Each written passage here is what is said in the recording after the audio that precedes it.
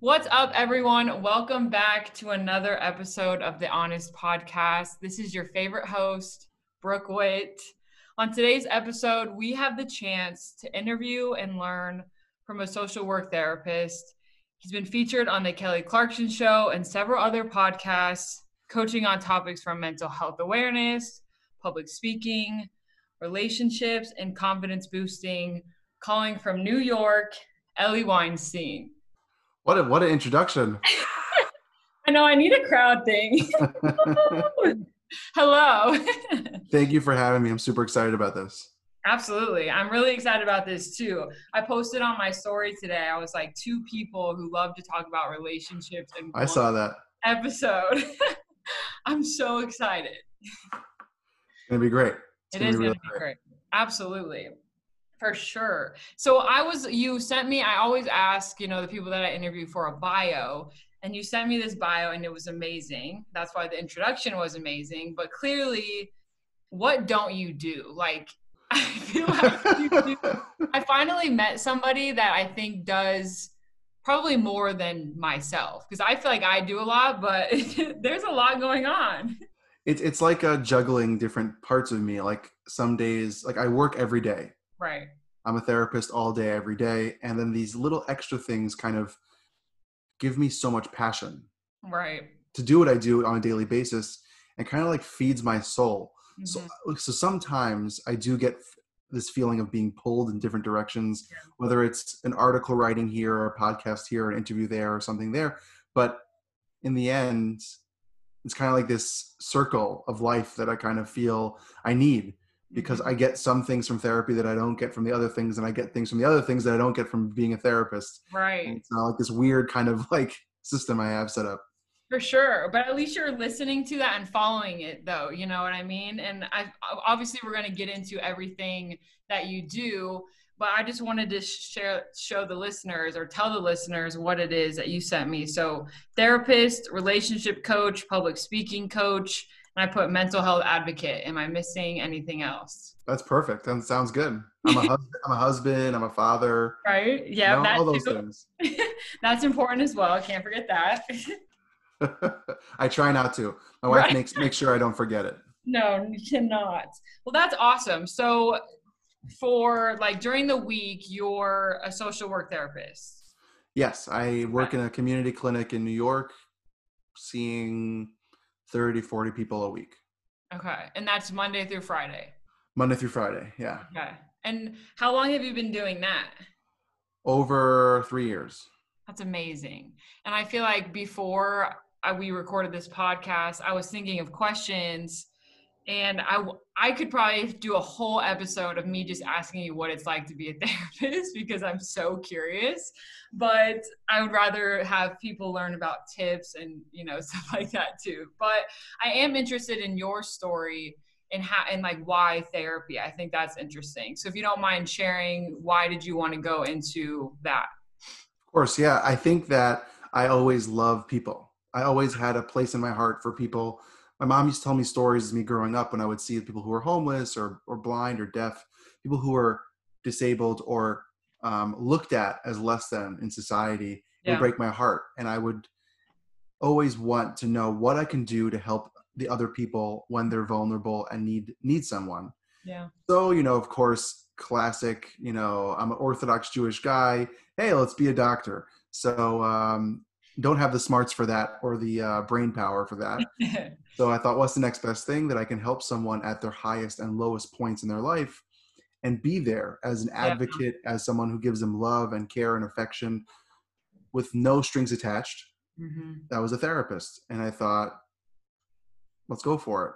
And, being a therapist is really enjoyable, but also really hard, because you're sitting there taking on other people's emotions.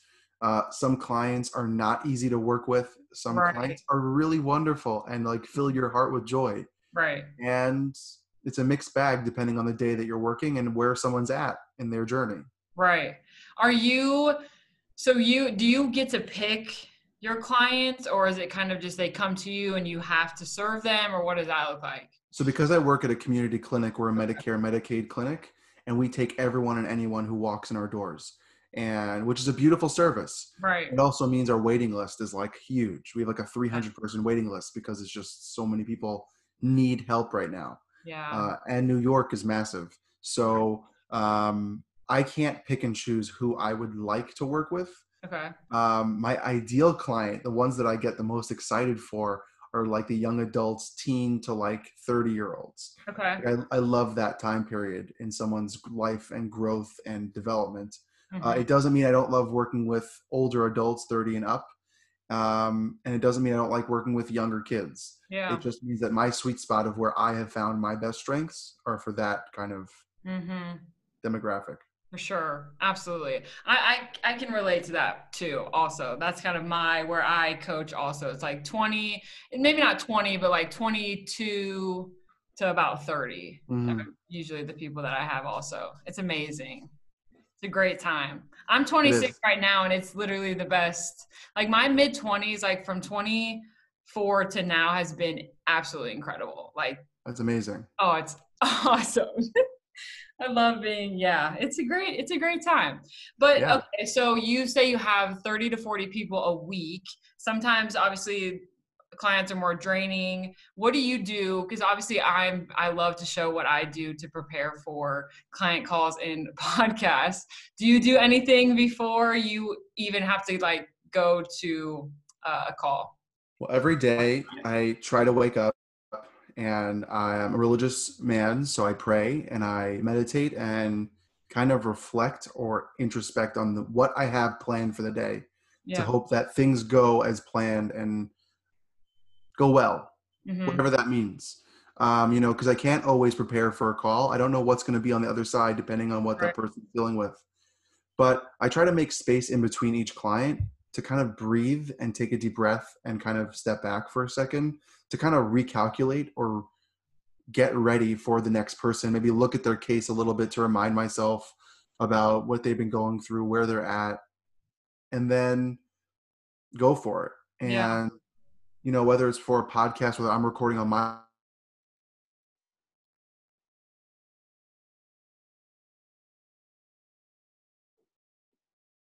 that structure for yourself, but also realizing that you also need to be flexible. Yeah.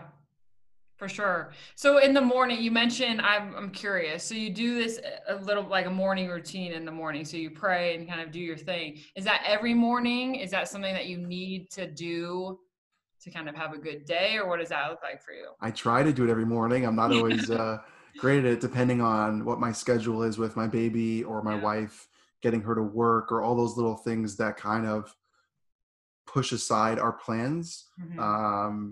I try to do the best that I can with kind of getting prepped or primed for the Yeah. day.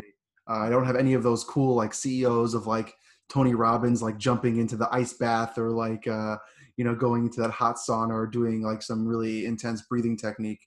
But it all depends on the day and what comes. And sometimes I have no prep and I just am thrown into whatever Yeah. comes my way.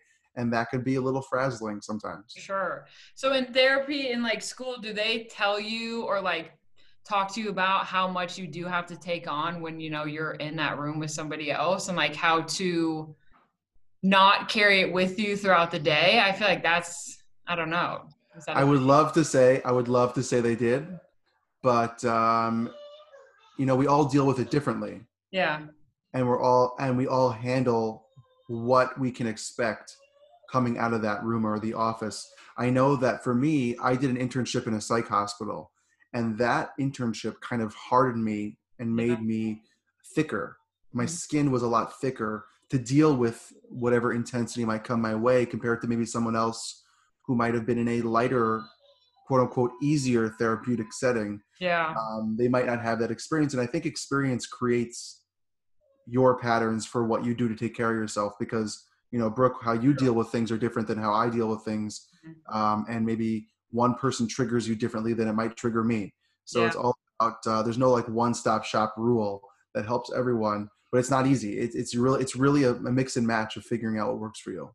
Right. Absolutely. And I think that's really important too. Everyone's so unique. It's not one size fits all. It's everyone's so different. They have their own thing. Hmm. Whatever works for them works for them. I 100% agree. Yeah. Absolutely. It's just finding that. which is Exactly. important. You have to find that. I think I posted this past week on Instagram the Mhm. idea of that self-care is amazing and it's wonderful and it's really individualized. And the worst self-care is if you don't even do it. Right. Like self-care doesn't have to be expensive. It doesn't have to be crazy. It doesn't have to be out of the world. It could be just a simple, just 5-minute meditation. It could be taking a picture of nature. It could be going for a walk outside, hanging out with your partner or significant other. It could be just drinking your favorite cup of tea. Yeah. It doesn't have to be the expensive adventure to wherever you think of in your mind. Yeah, for It could sure. be something in your home or something that's like a stress ball in your hand. Doesn't Exactly. have to be out of this ridiculous, out of the box thought process to help. For But it sure. has to be done. Yeah, it does have to be done. I like that you said that. No self-care is the worst self-care. And I saw your post. It was like one picture you had like the eye things underneath your eyes, and then the other one you were what with your wife, and the other Another one one, you were doing something you else. know what? I truly believe, my wife will laugh at me if I say this out loud. I think I have more moisturizers or things of that nature than my wife because I have dark circles under my eyes. I have oily skin since I was a teenager, and I know I have to take care of myself. That's Yeah. what I need for myself, and I love it. I Mhm. enjoy it, and I invest in that. And it's not expensive. Just go to your local CVS, Walgreens, Target, Walmart, wherever you live. And I love those things. I really, when I posted that picture, I had a really stressful day that day at work, and it was a simple like eye underneath your eye, like cooling. It was so relaxing. I had a warm fuzzy robe on. It was all yumminess. So Yeah. why not? It cost me what, $3? So like big deal. I know that looked amazing. And I love that it's like self-care looks different, one to everybody, but in different days too. Like one day you're doing the eye things, the next day you're meditating, the next day you're on a walk. Like it's different Exactly. all the time. So, and So, you have to be able to realize that cycle and be flexible that yeah, one day something that might have worked yesterday might not work today. So yeah. maybe it means switching it up and figuring out those little things that might help. Yes, you mentioned two things, and now I have a bunch of questions. So, first of all, that's what I'm best at, asking a ton of questions. Love it. Um, the first one is so obviously, we're saying you have to find it. You have to find what feels good to you, what works for you, what your version of self care is. But what would you say to somebody who is like, okay, I hear you, but how do I do that? That's a great question. So it's really about, let's say there are so many resources online. You could talk to friends, family, look online of self-care tips. And there's hundreds and thousands of lists of little things here and there. I mean, everywhere. Every Right, therapist, every self-help coach, every business coach, every personal coach, developmental coach, all these people are posting self-care tips, self-care tips, self-care tips. right. There's so many resources. It's just about mixing and matching and finding ones that work for you. And that's trial and error. And the Yeah. same thing goes for therapy.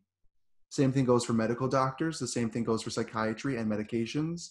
You have to find what works for you and be patient with that process of finding the journey that helps you. Right. And there might be some downs and lows and failures, even though I don't like failure. The word failure I just don't like that word because it's just a growth. It's like a process. There's a Yeah. lot of processes and a lot of ups and downs. And when you find the right one, you get into it. So Mhm. like, I know I talk about this a lot on either podcasts or my friends. People know I love tea. I love tea. It is calming. It's relaxing. Yeah.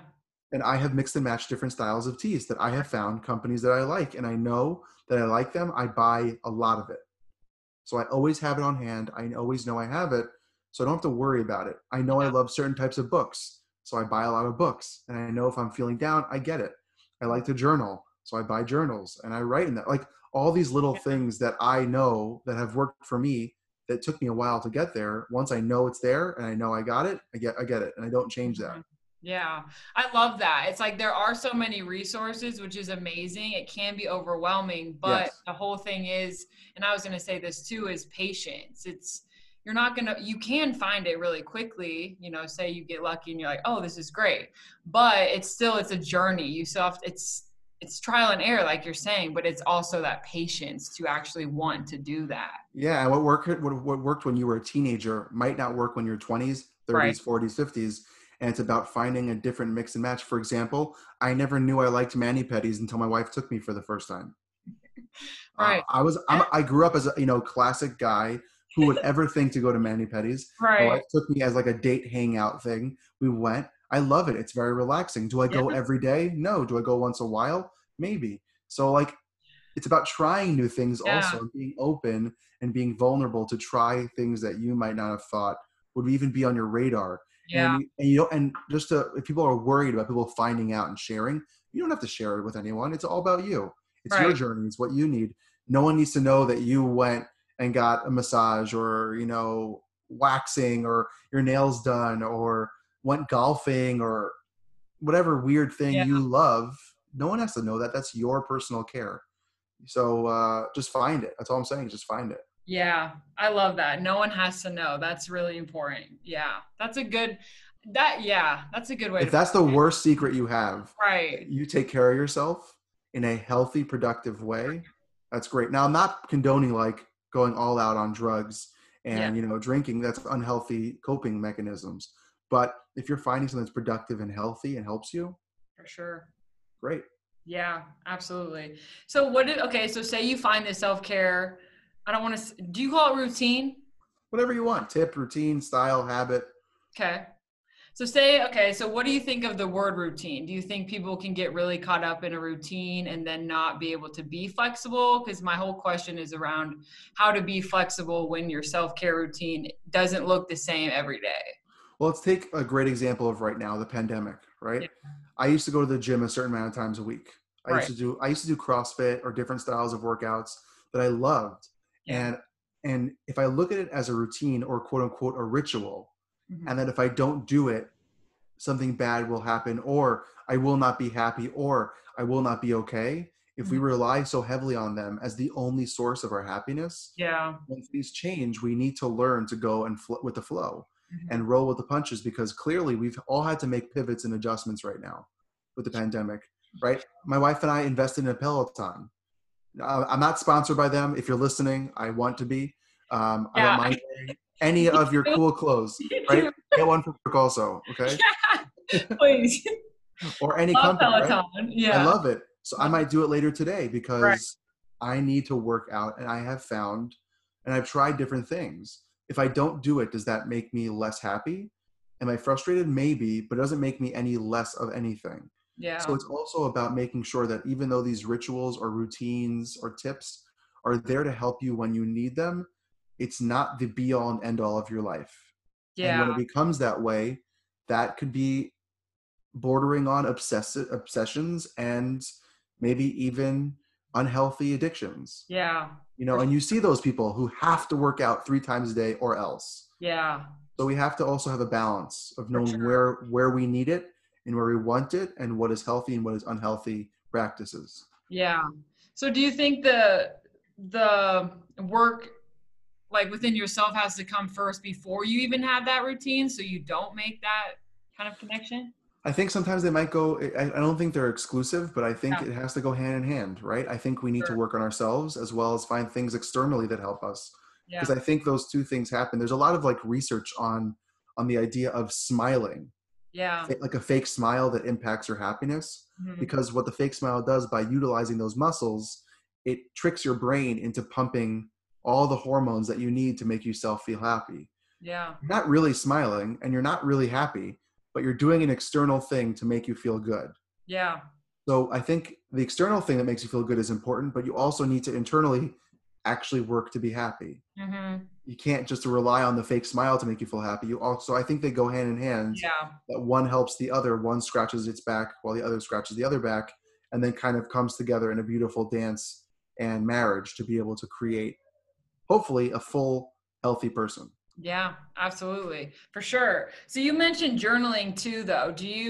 I'm a huge advocate of journaling. I talk about it all the time. It's kind of what started my whole spiritual journey 6 years ago. So yeah, what's your journaling? Do you preach it too? Like, what does that look like? So I just found old journals when I was like 9 years old, Wow.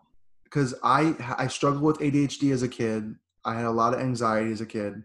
And my mom was like, and I went to therapists. My mom and dad were like, maybe you should write your feelings down. Yeah. First of all, my spelling was atrocious, and I can't read my handwriting. Dang. I have terrible handwriting.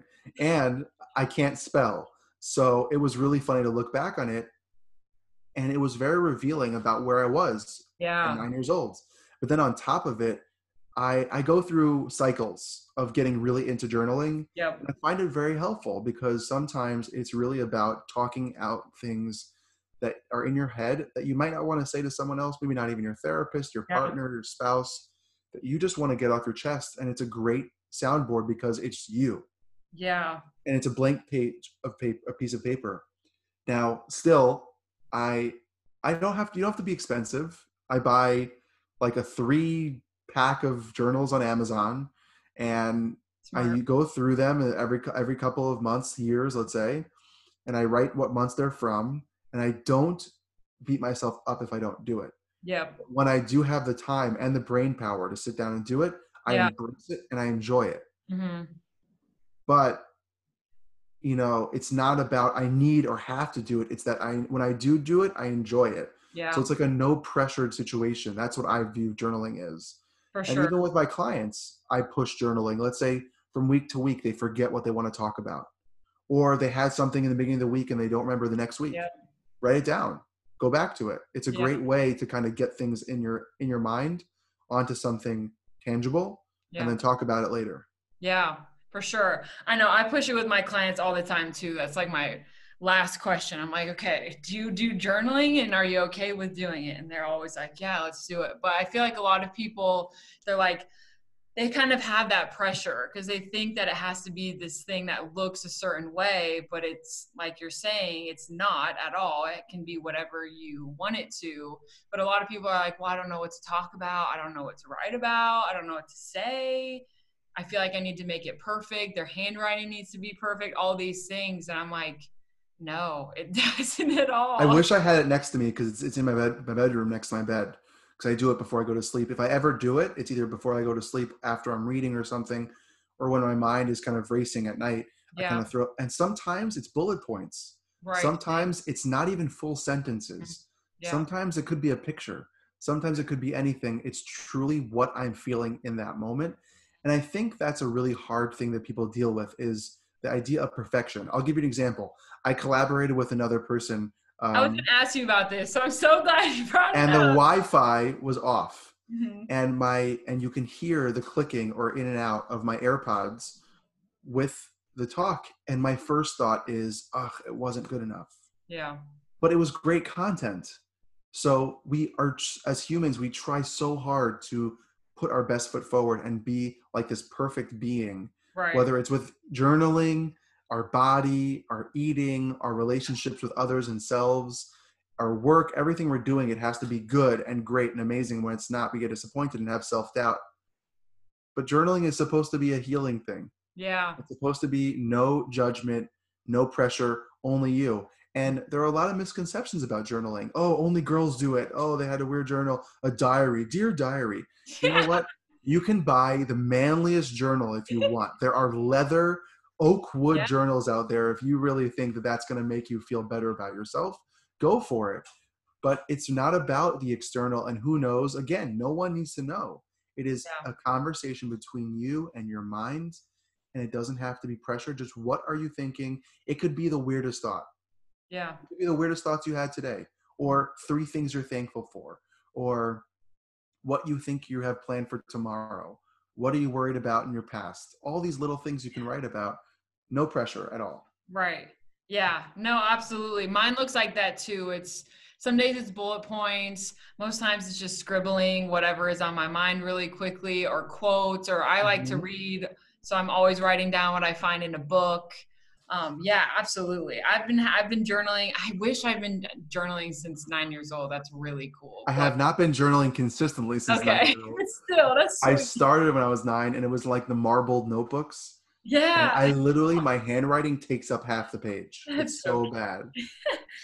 so okay. This is a question. Do you think that kids should be journaling? I think it depends on the kid. I Yeah. know when I work with kids and they have a lot of pent up anger, frustration about their family Mm, or about themselves, write it down. yeah.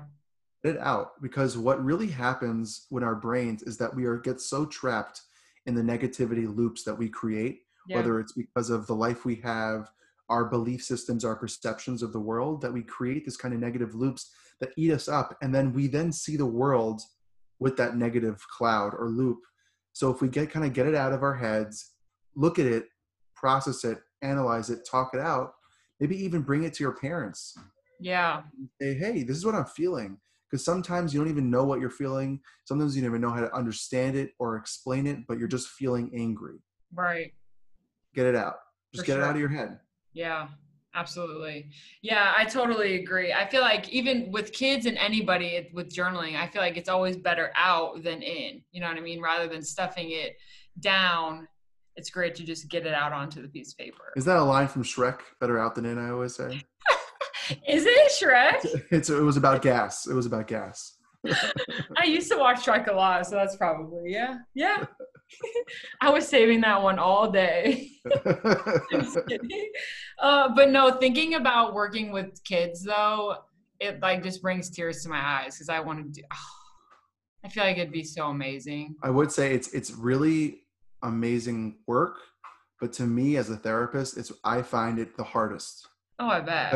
Because I'm going to talk about this hopefully next week on my Instagram, but it's not just about you're dealing with the kids. You're also dealing with parenting. Yeah. And parenting styles. You're dealing with parents' expectations and perceptions of their children. Mm-hmm. And you as a therapist to say, fix my child.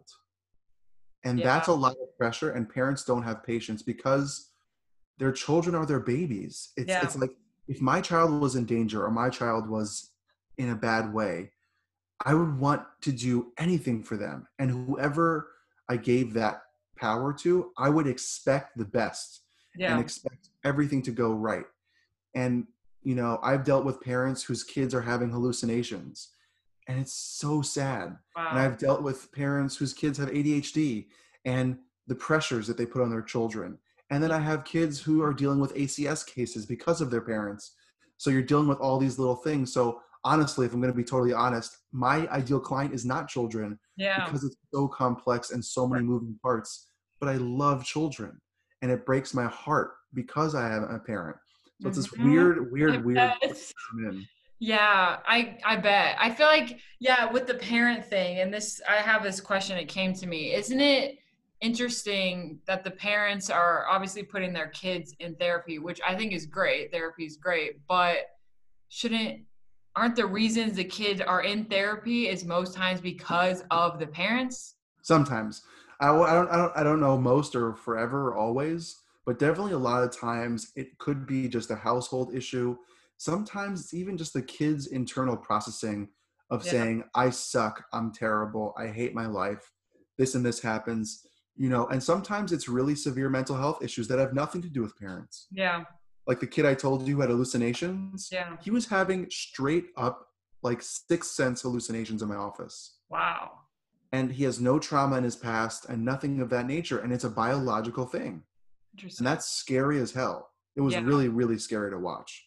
But at the same token, I truly believe that kids therapy, you also need to include parents in the therapy process as well. Right. And have family therapy, have the kids sit outside and do therapy with parents as well, because they're also part of the equation when it comes to kids.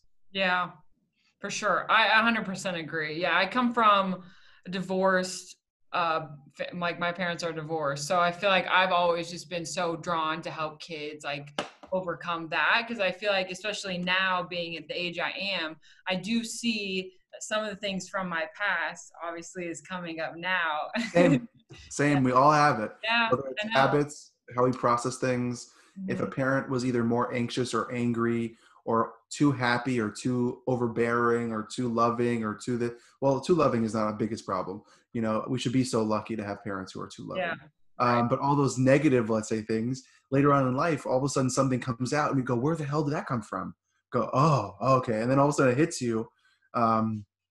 It could be a big eye-opener moment for people. Yeah, absolutely. Does that make you're a parent. I'm not a parent. I'm obviously want to be someday. Does it make you nervous that you have that impact on your kid?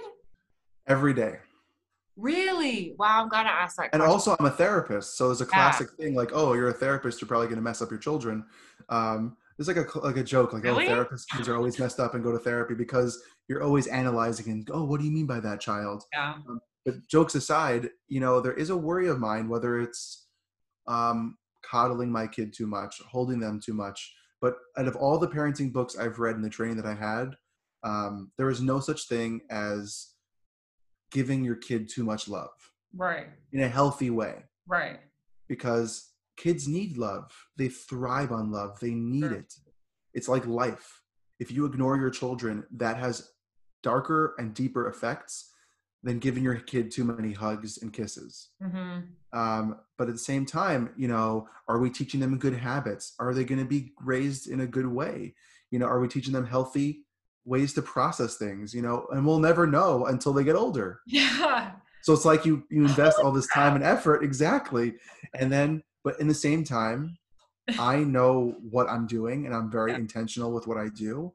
But I'm also human, so we also have to be okay with the fact that we make mistakes. for sure. And when our children get older and blame us for half the things that are wrong in their life, say, when you have kids, I'm sure you're going to do the same thing, because you're human as well. Right. And you can't control everything, and you just have to do your best. So Mm-hmm. I remind myself about that too. Like sometimes I'm like, oh gosh, is this going to ruin my child? She's a year and Right. a half old. I really hope I'm not doing that much. That's so bad. Yeah. Like, how do you even learn that though? Is it just something that like they're now into this world and you're like, all right, well, I feel like that's how I'm going to be. I'm just gonna be like, all right, well, we're just going to figure it out as we Yeah. go. So first of all, you're never ready to be a parent, no matter how many Right. books you read, because each child's different, and Yeah. they're human life. Yeah. So one day they could be really happy, another day they can just be monsters. And I call my baby my little monster because she's so cute and adorable, but she's curious and is like searching and gets into things, but she's doing it out of curiosity. Right. And or my little monkey, because she's always like jumping on things. But with her, it's really about just trying to be my best self. Yeah. And other than that, as long as she's healthy, Yeah. fed, safe, enjoying her life, there's nothing more I can do at this moment. She's only a year and a half old. Right. Uh, that's so cute. I saw a picture of a baby earlier and it makes me have baby fever so bad. But I don't know if you saw it, but it was a kid. She's meditating. Do you see that? Yeah. Do you want to? I don't know if you meditate now, but is that something that you've done with kids or you would do with your children? I've done it with older kids, like 9 to 12 in my practice. How does Like that just go? fun, because Yeah. the kids like keep their one eye open. They're like, are we done with this? It's only been like 5 seconds. They're like, oh my god, it's been forever. So it depends on the kid.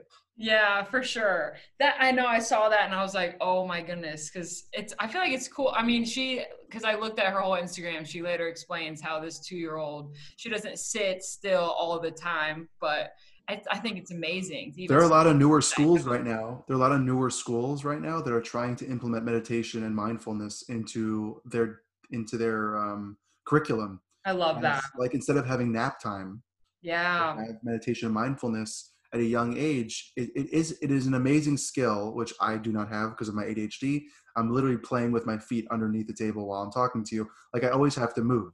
So the Right. idea of sitting still and just being still with your Yeah. mind and your body and your heart, it's a very amazing thing to learn.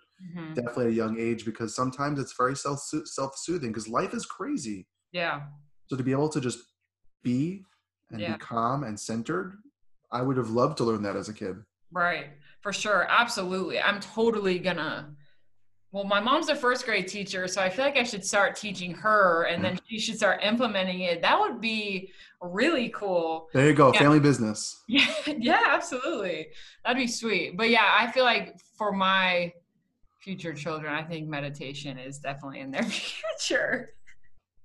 That'd be cool. That's awesome. Okay, so there's so many questions I still want to ask, but I want to make sure that we do cover tips for couples in quarantine, but also single people. But I do want to ask you though, back to how you were talking about how you felt a little like self-doubt when it wasn't working on the other podcast. So do you ever, as a therapist, have this feeling of you need to be perfect for your clients? You can't show that you have this self-doubt. Like, have you ever felt that at all? I'm so glad you brought that up, because this past week I actually had one of my first real, not haters, but like people who criticized my page Okay. and said that I was being inappropriate for posting so many pictures of my daughter. Huh. As a center of my talking of being a father, as a therapist, I didn't ask permission, all these kind of things for my daughter who's a year and a half old. Great. I embrace that. Thank you for the Yeah. feedback. I appreciate that.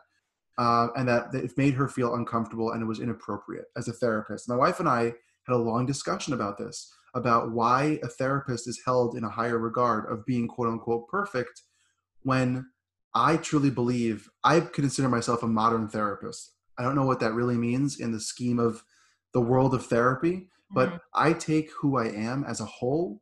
Yeah. I have a chronic illness that makes me a certain person. My wife and I went through infertility that makes me a certain person. I'm a father, I'm a husband, I'm a male, I'm a religious Jew. All these things combine for me to be me. And Hmm. I bring that onto my account and I bring that into my therapy practice. Yeah. Now, I also create boundaries in my therapy practice. When I'm working in my office, most people do not know my intimate details of myself Right. unless I feel it's important to share. Hmm. If someone's going through something and I share, well, I'm a parent, I totally get where you're coming from. Other than that, they don't know that much about me. Right.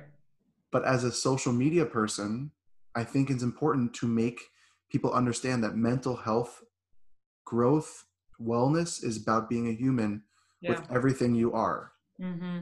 And that's what I try to promote on social media and my talks of mental health and everything of that nature. Yeah. But my practice is different than my social media Yeah.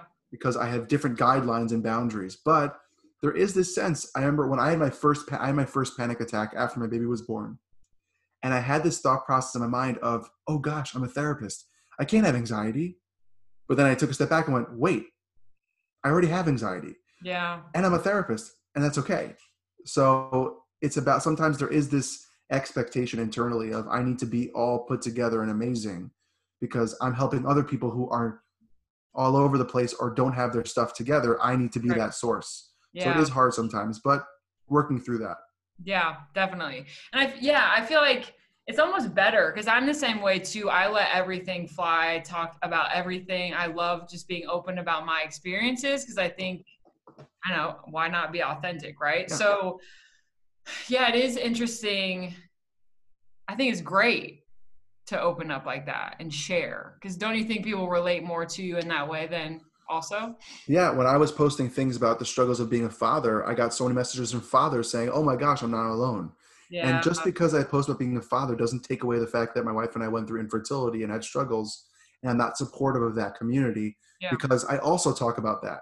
And I also talk about the struggles of being a husband and the pros of being a husband Hmm. and what it's like being single and being married and being male and being woman. Like I take it all into account, but Yeah. I can't make everyone happy. But I Right. also have to be um, vulnerable and I have to be authentic to who I am. And I'm Yeah. not going to hide that.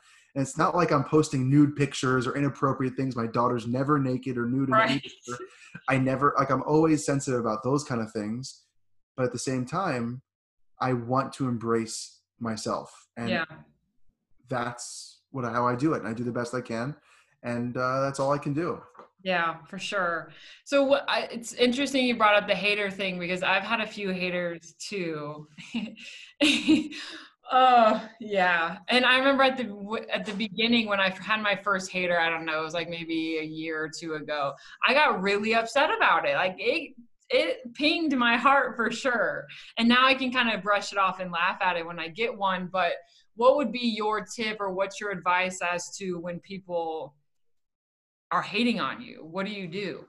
So just to clarify a little bit, the person started off as a hater, and then we ended up having a conversation because it was another therapist on the social media world, and we Yeah. then had a really good conversation about what was happening and all these things, and it ended up being a great conversation. Right. Didn't mean it didn't cause me anxiety. Didn't mean it didn't make me upset and sad, because I try to be full and wholehearted in everything I do. Right.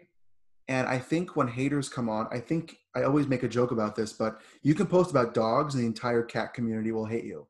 And you can post a cute picture of a baby and people will say, well, I don't have babies yet. How dare you? Right? Yeah. No matter what you do, and I'm not taking away from the sensitivities of being careful and Yeah. being, really particular with what you post and how you say it and what you say and being sensitive. But at the same time, we can't make everyone happy. And haters are going to hate. Thank you, Taylor Swift, for that. Right? Yep. Haters are going to hate no matter what you do. Yep. You can be the nicest, special human being in the world, and someone's just going to say, you're too nice. What's wrong with you? Yeah. So Which you is, just have to take a little stride. yeah.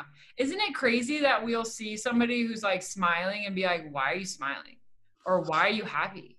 I Or have a story about that. That's gonna be one of my podcasts in the coming months. About I had a moment like that changed my entire life. I had someone yeah. yell at me and say, "Why are you smiling so much? Is something wrong with you? Are you retarded?" And I hate that word I because hate that word. I don't even say it. I don't say that word. I hate Yeah, that word. same. And they called me out. And I was like, That's and it shook me to the core. I was like 18, and after years of processing it and understanding, that person was just not a happy person. no, clearly not. And I define myself on my happiness and my smiley demeanor and my, charisma of just being with people. And Hmm. it messed with me. So even when you're happy, people are like, why are you smiling? Why are you so happy? What's wrong? It's like, come on. You can't, it's crazy because then when you're upset, people are like, why are you upset? It's like, holy moly. Just let me be what I want to be. It is, Exactly. isn't it? What do you think about that? How people are, like this guy or whoever it was said that to you. What do you think about, so obviously it's their internal issue, but what do you think about that? Well, I think that people sometimes project their insecurities and worries and concerns on others. We all do that. It's a defense mechanism. When we're frustrated or upset, we kind of put it on someone else Hmm. because it's really hard to kind of admit to ourselves that we are actually the ones who have the problem. Right. So whether you have self-doubts about your marriage or relationship and you kind of throw it on someone else, or if you're angry and you make someone else look like they're angry, whatever it is, we all do it as a way to protect our inner selves from being hurt. Yeah. Doesn't make it okay, but we Right. do it anyways. Hmm. For sure. How do you stop, or how do you even become aware that you are projecting? Therapy. Therapy.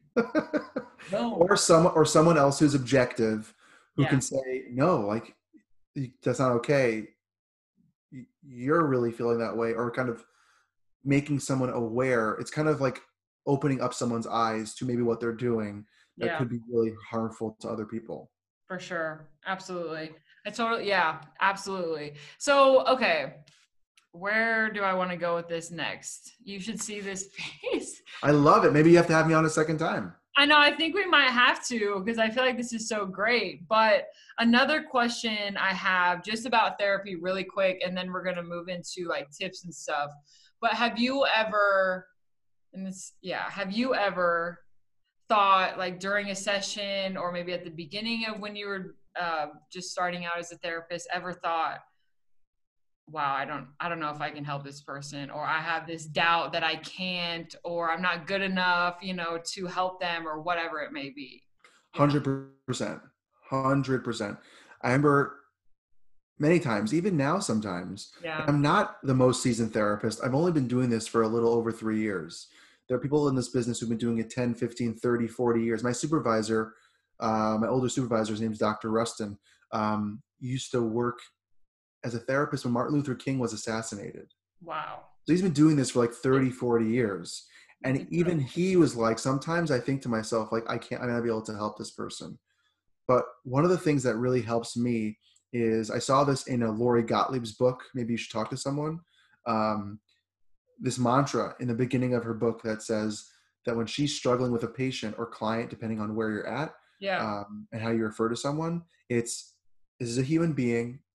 This is a human being. This is a human being. Yeah. And sometimes it's really about being there and listening. Mhm. Sometimes it's about having good feedback. And sometimes it's just being there with another human being. You don't have to have all the answers. You don't have to be an expert. You don't have to be the smartest person. You Yep. just have to be a human being helping another human being. You have some extra training behind you. Yeah. Right. That's all it is. Seek Yeah. therapy. Don't tell anyone. Yeah. Okay. No, yeah, I feel like at the beginning when I first started coaching, I feel like that's kind of something I struggle with too. I would be like, how can I help this person, whatever. But I feel like now I've gotten better at it when it does come up, say in the middle of a session, and I'm thinking, okay, what am I going to do next? How am I going to help them? How are we going to work through this?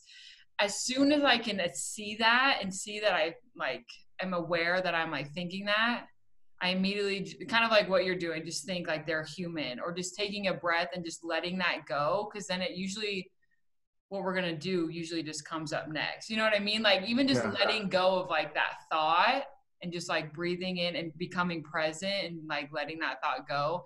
It's helped me so many times. But even if you think about it, experts and top doctors and philosophers and educators have things that they don't know, and they go back to their library and research them. Yeah. Even, I've been to many doctors. I have a chronic illness. I have Crohn's. It's a stomach issue. And I have doctors that I've been to, and they're like, yeah, I might not know. Let me get back to you. Let me research Right. it. It's okay to say, I'm not sure. Let me find out, because I can't help you the best that I can, but I know that I will look and do my best Right. for you when I'm ready. And Mm-hmm. that's an okay statement to say. Right. People would appreciate that more rather than you lying or, not. Like it's just you being honest and then coming back with an answer. Mm-hmm. Yeah. I love that. Sweet. Okay. I think that's all those questions that I have. That was great though. I think there's a lot of great information in there. But obviously we know what's happening. COVID struck, oh, how many months ago? A long time ago. First of all, how has that been for you? I know you said you're married and you have a 1.5-year-old. So I'm not married, but I'm in a relationship and I live with my partner. So how has it been for like a married couple living, doing quarantine and then also having a 1.5-year-old? I love this question, because my wife said something to me about like 2, 3 months ago. She said, I'm missing you. Yeah. Because usually she would go to work for the day. I would go for the work for the day. My baby would go to babysitting. Yep. And then we would come and miss each other and be so excited to see each other. Right. And it's not that we don't love seeing each other all day, but like there's no break of being on top of each other, knowing I know exactly what she ate for lunch, where she is at all times, because she's in the house. Like Yeah. she's here. So there Right. isn't like, oh, what'd you do today? I know exactly what you did today, not in a weird stalkerish way, but like in I'm around you. And she Yeah. knows what I did. So conversations can be limited. The idea of actually missing someone can be limited. That's excitement. That's exciting during a Sure. relationship. Um, for my baby, it's a lot more TV than we probably expected, a lot Yeah. more Disney and PBS and like Sesame Street, which she's learning how to talk and count. So I'm not against that. Right. But it's also about trying to not be hard on ourselves as parents, to make sure that she is just so happy, but to Yeah. be okay with that. Okay, we did not go for a walk today because it's snowing, or we didn't do this because it's COVID. We can't go out, and we had to cancel a few trips. We have to just be okay with that and do the best we can, because COVID's like messing with everyone, not just us, everyone. Mm-hmm. And we're all juggling it in our own ways, some better than others. But for me, I would have to say, I have never spent more time with my daughter, and I'm loving it. Yeah. And I've never, I got to see her walk. I got to see her crawl for the first time, Right. talk. She's, brings so much light to my day. And Mm-hmm. then my wife, I'm able to see her every day, Yeah. which is also really nice. Even though, yes, I don't get to miss her, but I also get to see her every day Yeah. and spend time with her when we have breaks. That's a really special time.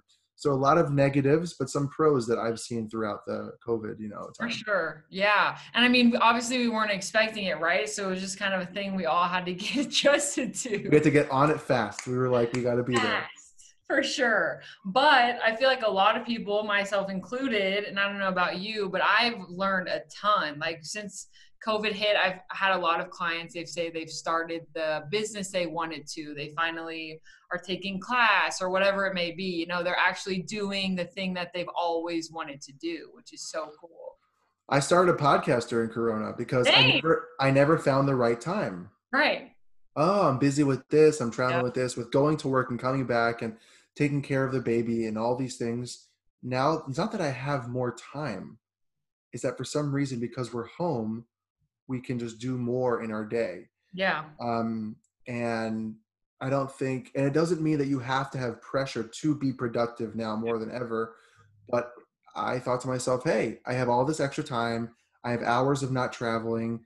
My baby's in babysitting, so I don't have to watch her in the morning when she usually would be in the house. Let me Yeah. take advantage. Right. And it's about not putting pressure on the productivity, but when you do have opportunities, be productive. Yeah, absolutely. I feel like for me, like during quarantine, the one thing I've started my podcast too, and I was just sitting in here one day and I was like, because I've been talking about podcasts for like a year. Same. I've always wanted to, but I thought I didn't have a name. I didn't have like the episodes planned out, like all these things that I thought you had to have. Mm-hmm. But I was sitting in here and I was talking to my assistant and I was like, what am I doing? Like, there's no better time than right now. So we literally just got on the phone that day and recorded it and started it. Like, it was like so quick. Amazing. But what made me realize, like during quarantine, what I realized is don't wait for things. Cause I feel like, you can wait for the perfect time. You can wait for a lot of times like for me, I passed out in the grocery store a month ago and ended up hitting my head and getting a concussion. I passed out, like this whole thing.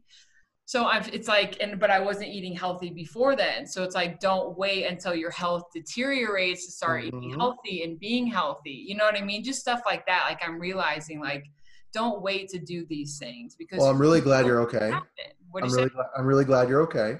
Yeah, thank you. It And was I great. agree with you Yeah.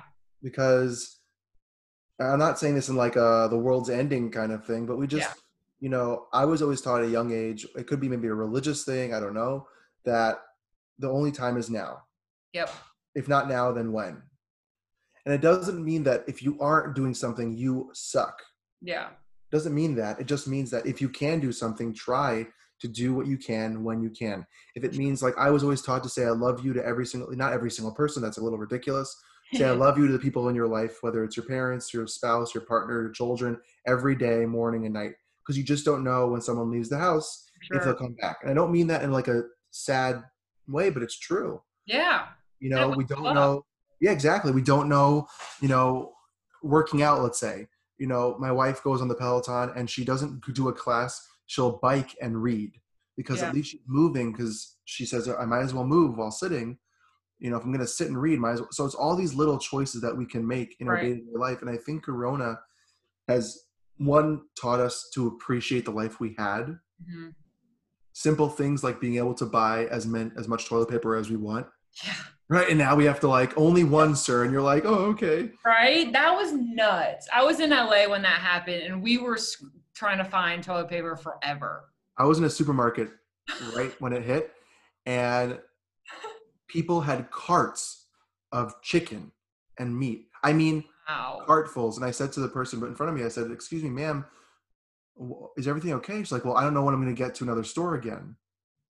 And, like, took majority of the chicken in the store. And I'm like, there are other people here. It's a whole nother story. But Sheesh. it it really helped us appreciate our resources. Yeah. It helped us, I think, take advantage of time. Uh-huh. For I sure. think it made us appreciate family and friends that we took for Yeah. granted. Mm-hmm. And it also made us really appreciate the sensitivity of our health Yeah. Big and time. how fragile life is. Yeah, absolutely. Yeah, I know. So many lessons through quarantine. Like there's a million lessons. I feel like that could be a whole series of like every episode's a Go different for it. lesson. Yeah, for sure. Okay, so I think one that a question that I thought of is obviously different places are different with like lockdowns and stay at home orders and stuff like that. But say you're a single person, you want to find love. What do you do now? How do you even find it?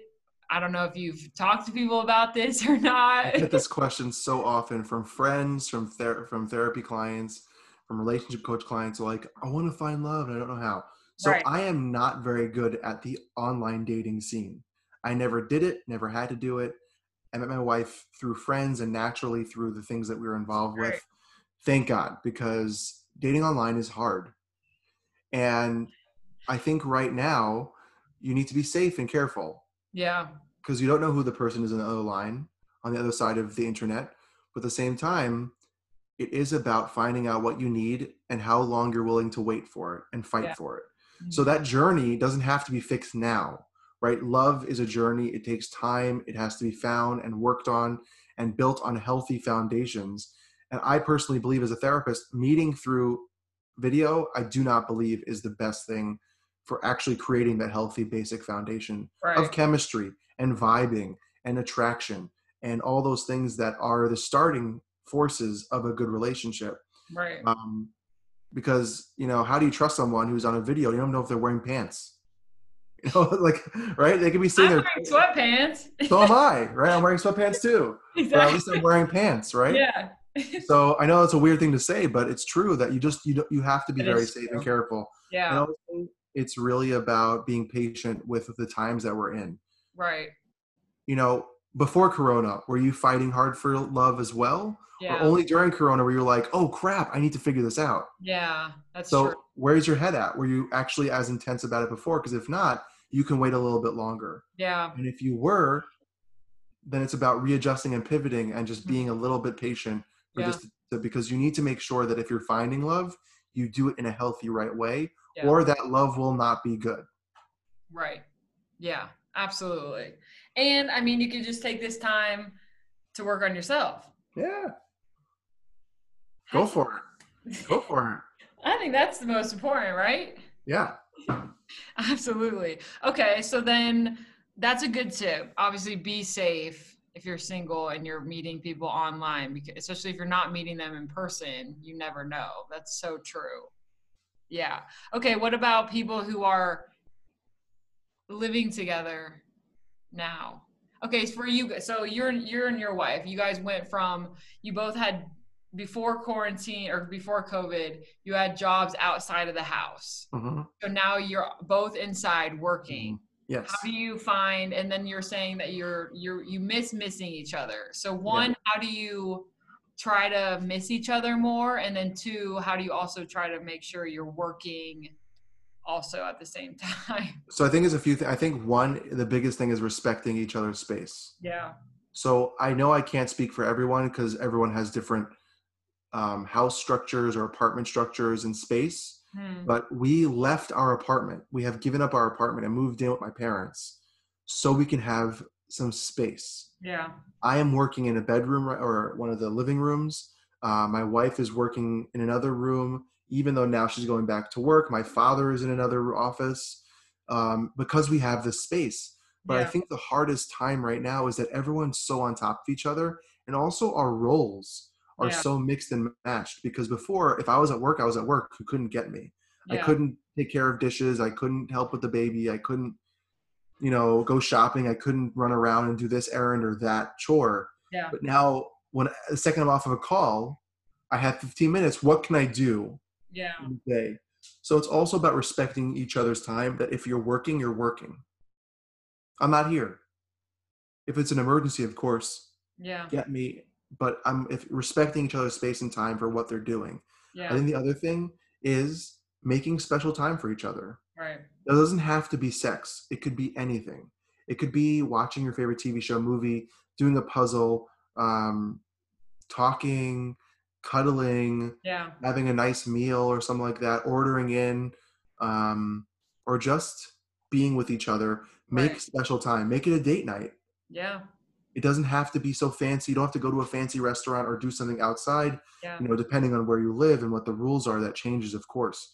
But be safe. But on the top of that, make time for each other and Yeah. respect each other's time when they're not able to be with you. Mm-hmm. And it's also about giving those small little tips, the little things of love, whether it's a small little kiss on the cheek or a small little, hi, how are you? How's your day? Or a little like love tap, anything of those little nature that can create little tidbits and like Yeah. love moments or nuggets of love, I think is really important since we're so on top of each other all the time. For sure. So, and the last thing is to be okay with the resentment, not the resentment, but the frustrations that come with this time. Yeah. Because we don't have those natural breaks in our schedule or those natural space that we have normally, that we need to not take it so personally if someone gets frustrated with us, because this is really hard. Yeah. And you have to be patient with yourself if you get frustrated with your spouse or partner, For and sure. they need to respect you and you need to respect them when they have those feelings of frustration as well, Yeah. Absolutely. because it's hard. Yeah, for sure. It is. I know my boyfriend's a personal trainer, so he'll like be in the living room, which is on the other side of this door behind me, or the not door, the wall. So he'll be teaching a class sometimes, and the other day he was teaching a class, but I was trying to record a meditation, and our walls are so thin, and I was like, holy moly! So I had to stop, which is fine because his class, it's actually live and stuff like that. So I was just like, maybe it's not the right time for me to be recording a meditation right now, so I'll just stop. But it has been something we've had to be, work through also, but communicating, it definitely is. Like, I'll tell him before, like, hey, I'm doing a podcast, just keep it down a little bit. So it's my wife and I, we actually started a shared calendar because of Corona, because on Google or whatever, because I have a lot of podcast things I record, I do this, that, and the other thing. I'm working. She has doctor's appointments. We're doing this, that. So just to know where someone's at, so that I don't have to continuously have to actively communicate. And I think it's important I like that you said, I communicate. You have to communicate. Because if someone doesn't know what you're thinking or expecting for that day or that time, automatic argument, frustration, it's automatic. It's not even a question. And it takes a very big person to say, you know what? My time is more flexible. His time is more rigid. I have that. If I'm going to call with a client, I cannot be doing other things. Yeah. I need to be totally locked in, focused. My wife, her job is that she can do things and do it later. Yeah. She's a dietitian at a hospital, so she can make her phone calls 10 minutes, 15 minutes later. It's not a scheduled time set in stone. My client, if it's at 3:00, it's at 3:00. Mm-hmm. So it's about adjusting that. And then when I have opportunities to help her, I help her so that she can do her job. So it's really about this dance and give and take, but you need to communicate that give and take because it's really hard right now. Yeah. I like that you said, I say this a lot too. It's like, you can't expect them to know if you don't tell them. Like, you cannot, 100%. because then it's not valid for you to get mad because you didn't tell them. So it's, I 100% agree with that for sure. And you mentioned you guys have a shared calendar, which is really, really smart. I'm going to have to do that with my boyfriend too, that's a genius idea. But you guys that's all her. Smart. She's a smart girl. She's a smart woman. Yeah. Do you guys talk about it? Like, do you guys have so you have the calendar, but was there anything else that you do, like, before the day starts to let them know, like, hey, of course. Why not? It doesn't hurt to give a reminder, like, oh, by the way, tomorrow I'm doing this, and that, or in the morning. My wife asked me this morning, she's like, what's your schedule like after work? When you end work? I said, end work at 2, and then I'm on a podcast with Brooke. She goes, oh yeah, okay, it's on the calendar. When will you be done? I said, it says from this time to that time. We'll make it work. She's like, oh yeah, I'll take care of this, and if you can just do this and that afterwards. Great. Conversation happened, communication happened. We came up with a plan. Does it always work? No, but at least we talked it out, and now we are aware. Yeah, and on the same page. Exactly. Yeah, I know. That's my favorite question. I feel like I ask my boyfriend Phil this. It's every day and probably a few times a day. It's like, okay, what do you have today? Just so I know, like, what's going on. But and it doesn't mean that you don't care. It doesn't mean that you're not paying attention, even though he might have told you before. It's just your way of being aware of what to expect for the day. Exactly. And some people get annoyed by it being asked too many times. But I truly believe it's another person, a spouse or partner's way of showing, I'm interested and care about your time. Yeah. I want to know how to help, and I need you to tell me again, just so I'm fully there with you to help you. Yeah, exactly. I know. I was like, there's dishes in there. I'm going to wash them. Don't wash them while I'm podcasting. I'll do it afterwards. And he's like, okay. I was like, all right, deal. He was like, of course, do it. Yeah, I'll respect that. Yeah, he's like, I don't want to touch him anyway. No, I'm just kidding. He's great at doing the dishes. Very thankful. Do you ever feel pressure or like feel bad that you're not hanging out with your wife if she's not working? Because I feel that sometimes. Sometimes it depends on her state of mind. So we kind of have different styles of love, right? The love languages, classic things, right? Yep. And with that, it all depends on our moods. So if my wife has had a very long day, I know she just wants to sit and veg. Yep. And that could be either reading, that could be watching a TV show, Bachelorette or Bachelor, whatever she watches. And I did used to watch it with her to help to be sitting with her. And now I can't not watch it because it's just like I can't stop watching it. It's just the best. You like it? I used to not, and I was very resentful. I was like, I'm only watching this because you want me to watch with you and spend time with you. But now I'm like, oh, what happened? Oh, he said that. Like I got so into it. So all the dudes out there who watch with their spouses, I'm with you on that one. But it's also about knowing what her needs are and Yeah. asking, like, what do you want from me? What can I help with you with? Or just being intuitive and being aware of Yeah. like, maybe she wants space, maybe she wants to hang out. But there is some times where I get frustrated with myself that I'm not on 100%, which is why I don't do podcasts every night, which is why Yeah. I don't do things and I make time for her as well as myself, because I'm an individual and so is she, and we're Yep. also together. So we have to find time for our own things and for each other. Yeah, absolutely. For sure. Yeah. Yes, I'm like yes. speechless. I'm like, yep, no, I 100% agree. Absolutely. Well, okay. So I feel like that was amazing. And I want people to know where to reach or find you and know. And if you have anything coming up or you want to share or anything, please let us know. Of course. So you can find me on Instagram at elevation_therapist. I have a podcast called The Dude Therapist, and I have a website, elevation.org. I have a giveaway, a holiday giveaway that just went out. If you go check it out on my page, and working on different things, podcasts, this, that, and the other thing, and hope to hear from everyone who's listening. And if not, wish you guys happy holidays, all the best for everything you're doing. Amazing. Thank you so much. Of And course, for Brooke. the last question, I guess, you have anything or like what's your favorite piece of advice that you want to give people right now?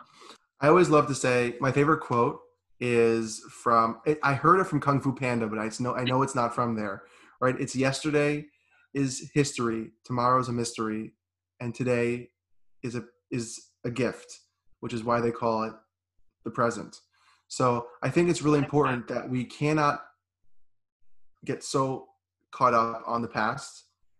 It can define us, it can impact us, but we have to let it go. We will not know what happens tomorrow, and we can only live in today and do the best that we can with what we have every day. And I think that's very specific to Corona, because tomorrow the rules can change and the next day can change back to something else. And we have to learn to go with the flow and just be with ourselves and with those around us and give ourselves more love and care during that present time.